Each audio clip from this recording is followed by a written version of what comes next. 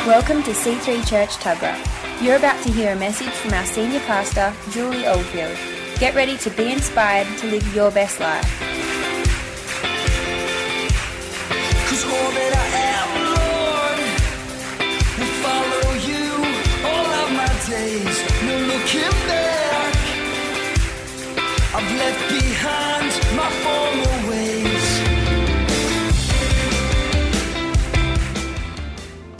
So overwhelmed tonight, and I'm overwhelmed because Good Friday is good. It's so good that it's really even hard to speak about. How do you speak about something that is so good that it is beyond our human understanding? I think one day when we get home and we get to be with Jesus, we get to look into his eyes, we get to sit at his feet and listen to his stories. Only then will we understand how good Good Friday is.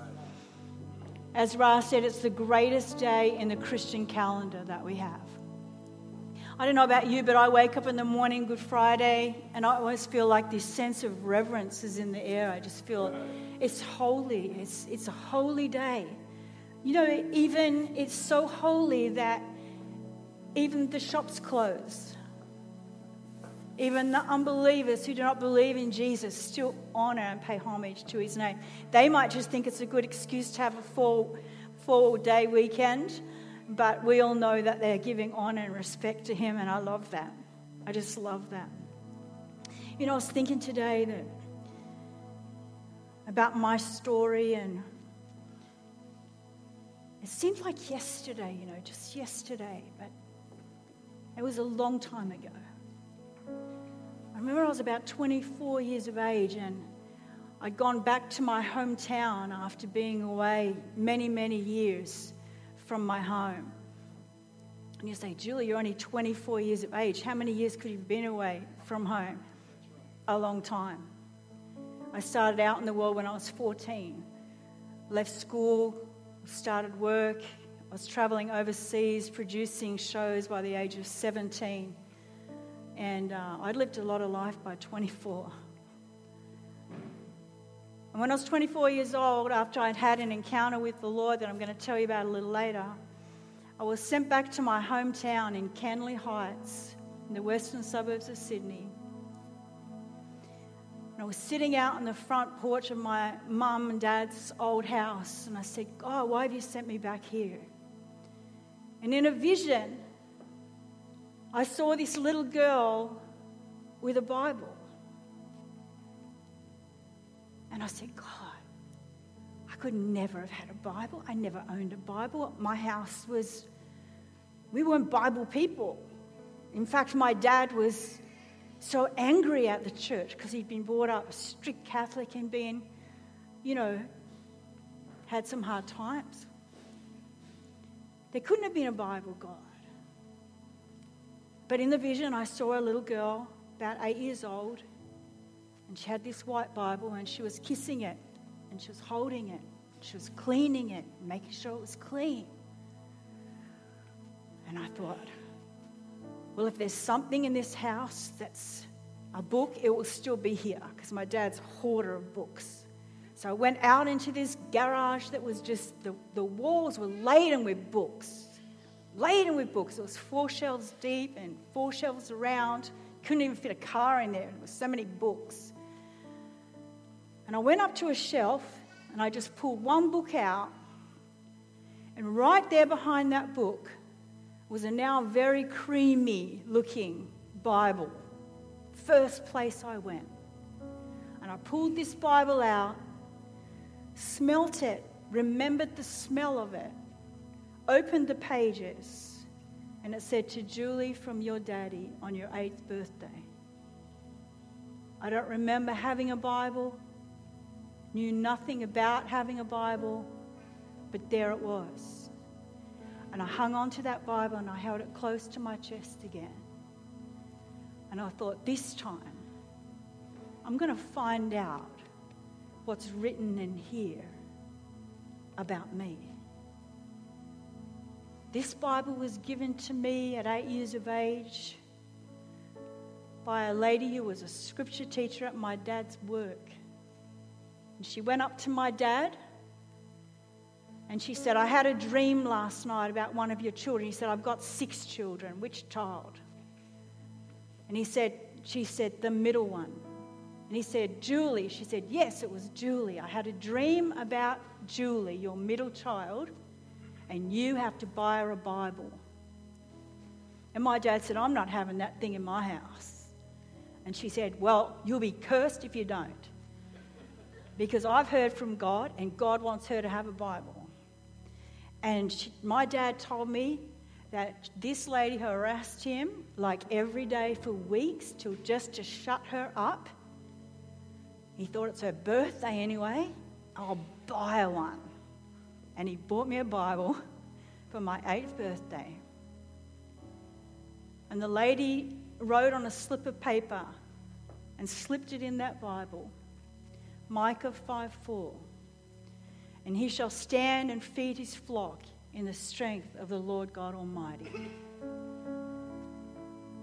Do you ever wonder if there is a destiny in your life, if there is a purpose to your life rather than just existence? You see, there are many stories in this life. There's this story, and then there's your story. And what I want to ask you tonight is, do those stories line up? Is there a place where your story meets his story and you make history together? Because every single human being was designed and created with a purpose and a destiny on the very inside of their being. Just like any story, we need to start at the beginning of the story to understand this story and understand our story and how the two fit together. And this Bible says that in the beginning, God created the heavens and the earth. He created land and water and animals and trees, and he filled the earth with beautiful flowers and fragrance and beauty. But then, right in the middle of his story, he takes what he calls the crown of all his creation. He takes what he calls very good. The man and the woman, and he plants them right in the middle of the story that he was writing. See, God was the producer of a great movie, a great story. And he needed leading roles. Mankind. That would start with Adam and Eve. But he didn't need puppets, and he didn't need people that would just do things because they had to. This whole creation, this whole story had to come out of love. It had to come out of, because God is love. It's not that God loves. It's that God is love. And so because God is love, the whole story had to come out of love. And because it came out of love, then it had to come with choice. It had to come with free will. And God said, I've given you all this. All of this. And it's your choice. Really, if you want to be in my story or if you want to write your own story, you can choose. That's how much I love you. I'm giving you that freedom. And we all know that Adam and Eve chose to write their own story. But the problem with their own story was that it separated them from God. where they would walk in the garden with God in the early hours of the morning, where they would walk with God and they would have this communion with God, where there was a God that would look into the deep, most inner parts of their being, where there was a God who knew them so intimately, where there was a God that saw everything that they were and understood everything about their most innermost parts of their being. Suddenly they're separated. Now God is distant and they're alone. Sound like anybody's life to you? Like it sounded like mine, I tell you. I wrote this down last night. It said, when I was young, I looked for a shape for things, a reason, a design. So much of what happened to me, though, felt like just an accident. It was like I was on this merry-go-round of circumstances that would just throw me off every now and again. And my life just seemed to be an accident, one after the other, just a series of accidents, sometimes opportunities. But everything seemed to be out of control. Nothing seemed to have a storyline to it. It just seemed to be here and then there and then here and then there, and then hurt and then pain and then disappointment and then tragedy. And it seemed like there was no purpose, yet inside of me, I felt there was a purpose. I felt there was a design. I felt like there was a shape to me. I used to say, I feel as if I have so much love to give, but I've yet to find a world to give it to. And I remember sitting, quietly, just as a child, just playing with rocks and not even wanting to interact with other people and just wanting to be in my own world, because I felt like in my own world I could understand myself and I could work things out. But as soon as I interacted with other people, it seemed to get messed up. And so I locked myself away in a cocoon of safety. A cocoon where people couldn't hurt me anymore. A cocoon where abuse couldn't come in anymore. A cocoon of safety. A little girl trapped inside a world of disillusionment and locked away. But I learned that even though I couldn't interact with people on an earthly level, that if you could put me on a stage, then I could perform. And I learned to create from myself, from a very, very young age, an alter ego. This personality, this person, this persona that I would be when I was on the stage. I started professional show business. That means that professional is when you get paid for what you do. I started professional show business from the age of about 8 years old. We'd go to school during the day, television work weekends. There'd be lots of work in afternoons, shows and commercials and, lots of stuff. And as I said, I only got to about 14 years of age and left school and went full-time into show business. Some of you would remember shows like Mike Walsh Show. I'm talking to the more mature people in the room now. Don Lane Show. Donnie Sutherland. I sung and danced with Johnny O'Keefe.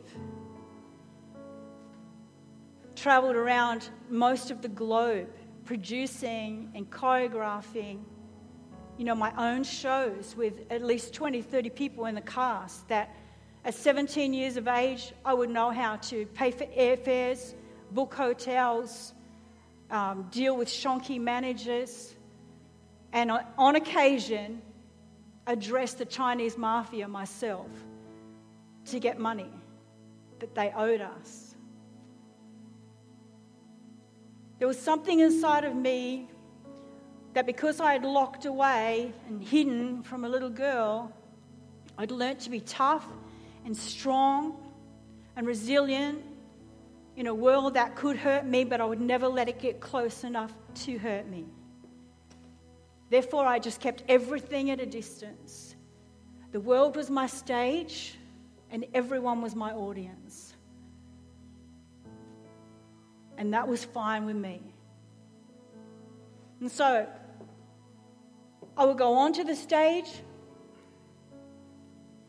I would perform. It would be like a great high. Most entertainers will tell you that. It's the greatest high you can get when you're on the stage. You feel like you're somebody, you feel like you're achieving something. But it's all make-believe. And then I would walk off the stage, go to a lonely hotel room, take the makeup off, sit in front of a mirror with self-hatred and despise my life and everything in it. I never wanted to look in the mirror at my eyes because what I saw in my eyes was pain and rejection and turmoil and abuse. And I saw the prison walls when I looked in my eyes, so I never looked in them. Just stayed away from them. I was happy when I was on the stage because I could be her when I was on the stage. And they loved me. The applause would keep me going. The accolades would keep me going. As soon as I was off the stage and I had to face the real me, I was so lonely. There were no friends in show business. In fact, there were no friends my whole life. From the age of 8, we were on the stage. I never got to play on normal kids' playgrounds, never got to ride a push bike, never got to play with kids in the street. It was just work, work, work, grow up, grow up, grow up. And so I missed out on all of that.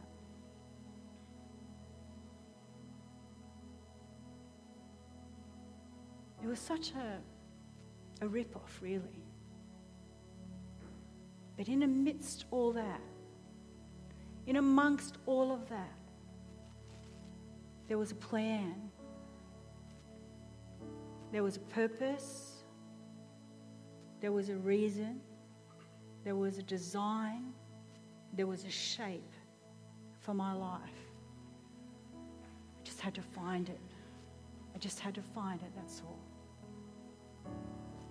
I remember the day I'd come off stage another time, the applause of the people, and even the applause of the people wasn't even enough now. It was just like, oh, be quiet.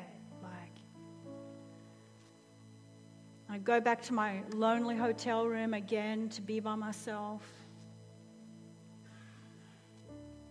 And I remember just crying out, if there is a God, if there is a God, if there is a God, if there is someone out there, if there's something out there. You know, I'm so lonely, I'm so alone. Is there anyone who knows me? I remember seeing a movie called Avatar. Who remembers that movie? And there was a little greeting they had for each other when they met with each other in their language, and they would say, I see you. But the true meaning of that I see you was I see into you. I see into you, I get you. I see your soul, I see into you. And I remember being in that room and crying out, is there anyone who sees into me? Is there anyone who actually sees me? I know a lot of people look at me. That's my job. I get paid for people to look at me. And they look at me all day and all night and they applaud me and it's great. But is there one person in that whole crowd that has ever actually tried to look in here and see me and find me and know me? And I remember sitting in that hotel room on that bed crying out, God, do you see me? Do you know me? Does anyone know me? And then I remembered that there was a book in the drawer. Now, mind you, I hadn't found the book back home yet. This is years before.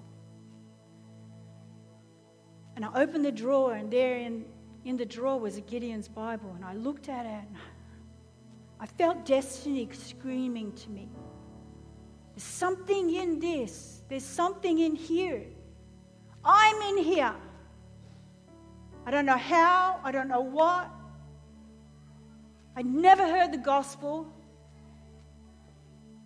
I was 21 years of age. No Christian had ever spoken to me. I had never heard the name of Jesus preached to me, ever.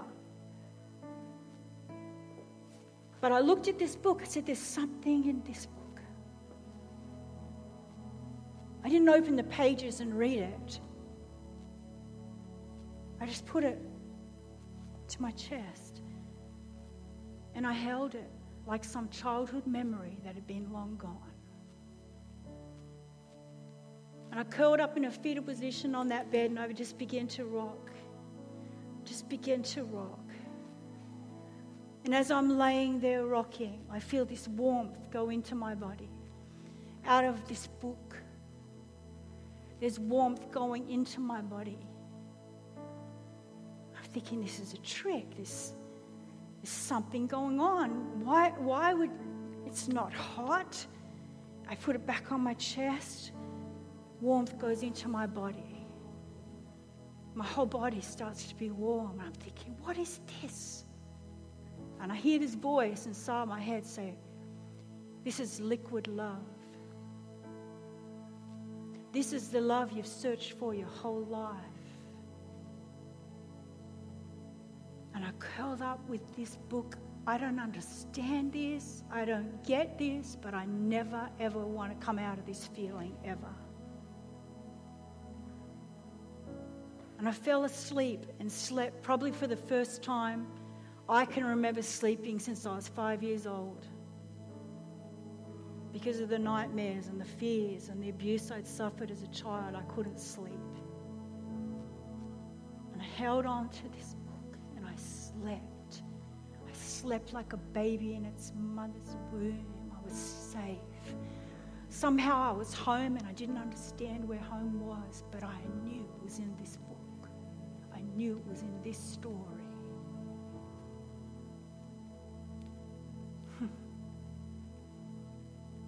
When I woke up, I felt a presence in the room with me, and at first I was afraid. And I turned around to see what was there. And as I spun around, the whole side of the room was lit up with the most brilliant white light you could ever see. I was almost blinded by this light. And in the middle of this light, smiling down at me, was the most beautiful face I'd ever seen in my life. His hair was white as wool. His eyes were blue, like the ocean. It was like looking into an ocean and never seeing the end of it. His lips were kind and gentle, forgiving and embracing, knowing.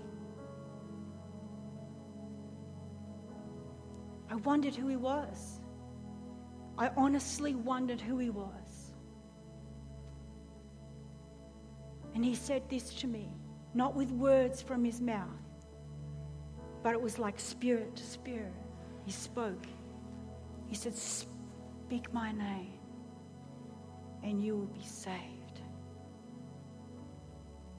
And I was about to say, I don't know your name. But somewhere deep inside of me, somewhere in that little girl experience, somewhere in that old white Bible, there was a story that brewed inside of me.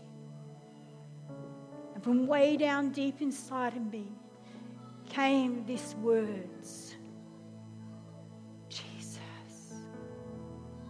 Jesus. And as I spoke his name, I began to cry, and I hadn't cried since I was 15 years old. I vowed when I was 15 years of age that I would never cry again, and I cried too much. And I began to cry and cry and cry and cry. It was like I was sobbing. And he said to me, "Cry, my child. Cleanse your soul. Cry, my child. Cleanse your soul." I felt with every tear, with every cry, it was like the years of pain and torment were just being peeled off me like an onion. It was like his hand was upon me. It was like his love was upon me. And he looked into my eyes. He looked into my eyes. And I looked into his eyes. And I said, "You're real, aren't you?" And I knew he could see me. He could see me. He could see me. He wasn't looking at me. He could see me. It was like my life went back to when I was in my mother's womb. Like that. And he saw every day of my life. Psalm 139 says, every day of my life was written in his book before one of them came to pass. Every day of my life was written in his book before one of them came to pass.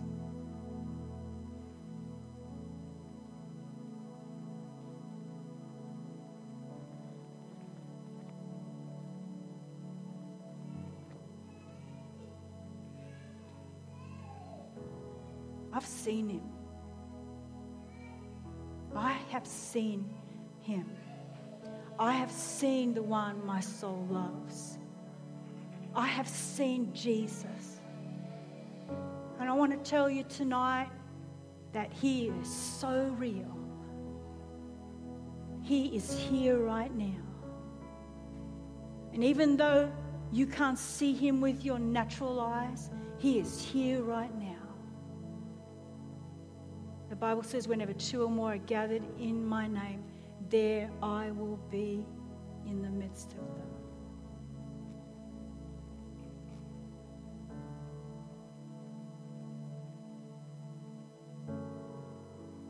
From that moment forward, I found my story. Instead of trying to write my own story, I started to immerse myself in his story and find out who I was through the pages that he'd already written. I found my destiny and my purpose. Micah 5:4, you shall stand and feed your flock in the strength of the Lord God Almighty. He told me when I was 8 years old that I'd be a pastor. Your life is in his hands. Your destiny is in his hands. This Good Friday, the best thing you can do is to be born again, so that through being born again, the old has passed away and the new has come. You say, Julie, what happened to you on that night? I didn't have any theological reasoning for what happened to me. I didn't find out till 3 or 4 years later that I actually got born again that night. I had no language for it. All I knew was I believed in him, and he is real.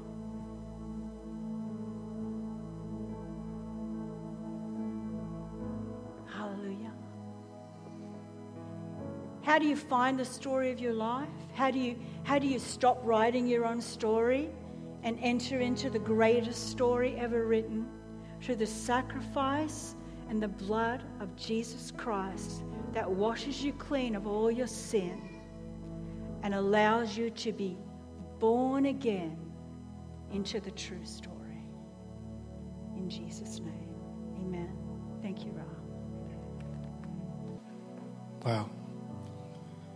Isn't that beautiful to hear the story, God's story in people's lives? Band, you can come up, and I find it fascinating.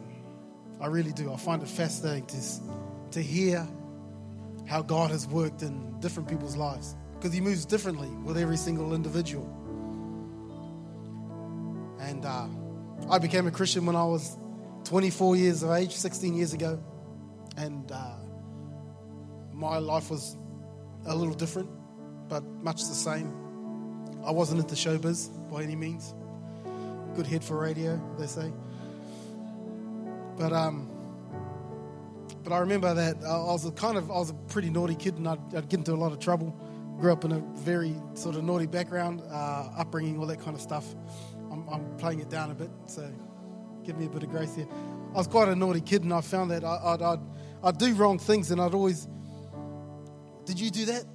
Even as a young guy, no, I didn't do that. And I'd cover it up, and I'd lie, and did you do that? No, I didn't do that. No, that was my sister, or that was my brother, or who's ever done that? Come on, be honest. Yeah. Did you do that? No. And I found that I grew up learning I just learned how to cover all the things that I've done wrong. I'd cover them. Did you do that? And instead of saying, yeah, that was me, I'd cover it up. No, that was my sister again. She's so bad. And did you do that? And I learned from an early age that how to cover up all these things. And I think as I grew older, I'd done quite a few things that I wasn't proud of. I'd done a few things that I didn't want anyone else to hear about, so I covered them up. And I'd cover up all these things that I'd done in my world. And I think we've all, if we're to be honest, we've all done something that we're not too proud of, and we've all done something that we hide. We don't really want other people to see. We've done these little sins. But I love the good thing about Easter Friday is that Jesus didn't come to cover up our sins. He came to remove them completely. Isn't that awesome? Jesus didn't come to cover it up like the old days. No, he came to remove them completely. All your sins from your past, all your sins from the present, all your sins from the future. God said, no. I died on the cross to remove them completely. Amazing. I love that. That's why I love Easter, because it reminds me of how good our God is. It reminds me of the good news of the gospel, that a man, a woman, whoever you are, who didn't deserve it, God says, no, I'm going to die on a cross for you. I'm going to do it. I'm going to without a second thought, I'm going to die on a cross for you. And that is the good news of the gospel, is that we now can come into relationship with God, because this thing called sin has been removed. And it's removed simply by just saying a prayer. It's just saying, asking. God, Jesus, just ask. He says, come down and ask. I'll forgive you. All you got to do is ask. Ask for my forgiveness. How easy is that? He says, just come and ask.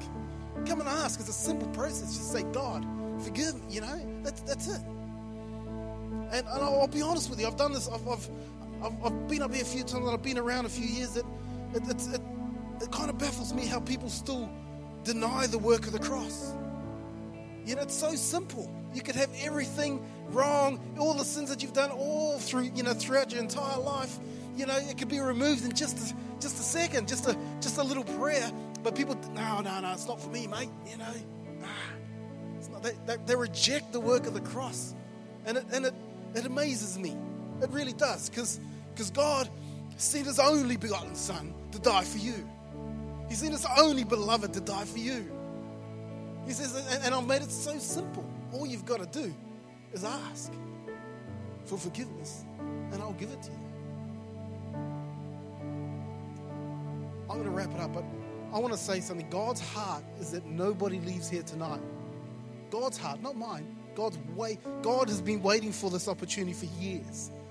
I don't know what your background is, I don't know, but He's maneuvered things so that you would be here tonight and you would hear what I've got to say, is that God loves you, and He died on the cross to remove the sin from your life, that you could have a relationship with Him. Me? You don't know, you. But I've done, I know He'll remove that. But I've done, He'll remove that too. I've done some things, trust me. None of us are perfect here. We've all done some things, amen? Yeah, amen. But Jesus, the cost, the price that was paid, covers it all. covers it all. So what we're going to do is I'm going to ask everybody to close your eyes, please. What I'm going to do is I'm going to invite you. I'm going to invite you to say a simple prayer with me. I'll help you through it. But I'm going to invite you to say a simple prayer with me. And as the Bible says, God will remove. If you ask for forgiveness, He says, I'll forgive you. And I want to invite people to do that tonight. I want to invite people to say, yeah, you know, I haven't had a life with Jesus, but, you know, I want this clean slate. I want this life where everything's from my past is gone. I want to live a new life. I want to be a new creation. I want to live this life, as Pastor Julie said, in his story and my story going together. I want to create history with Jesus. And it's simple. It is so simple. You've just got to ask. So I'm going to give you the opportunity now. I'm going to invite you. I'm going to invite you to ask tonight. If you would like to receive Jesus Christ into your heart, if you would like to receive the Lord of Lords, you would like to live the rest of your days with Him walking alongside you, within you, then why don't you just raise your hand? So that's me. I'd like to do that.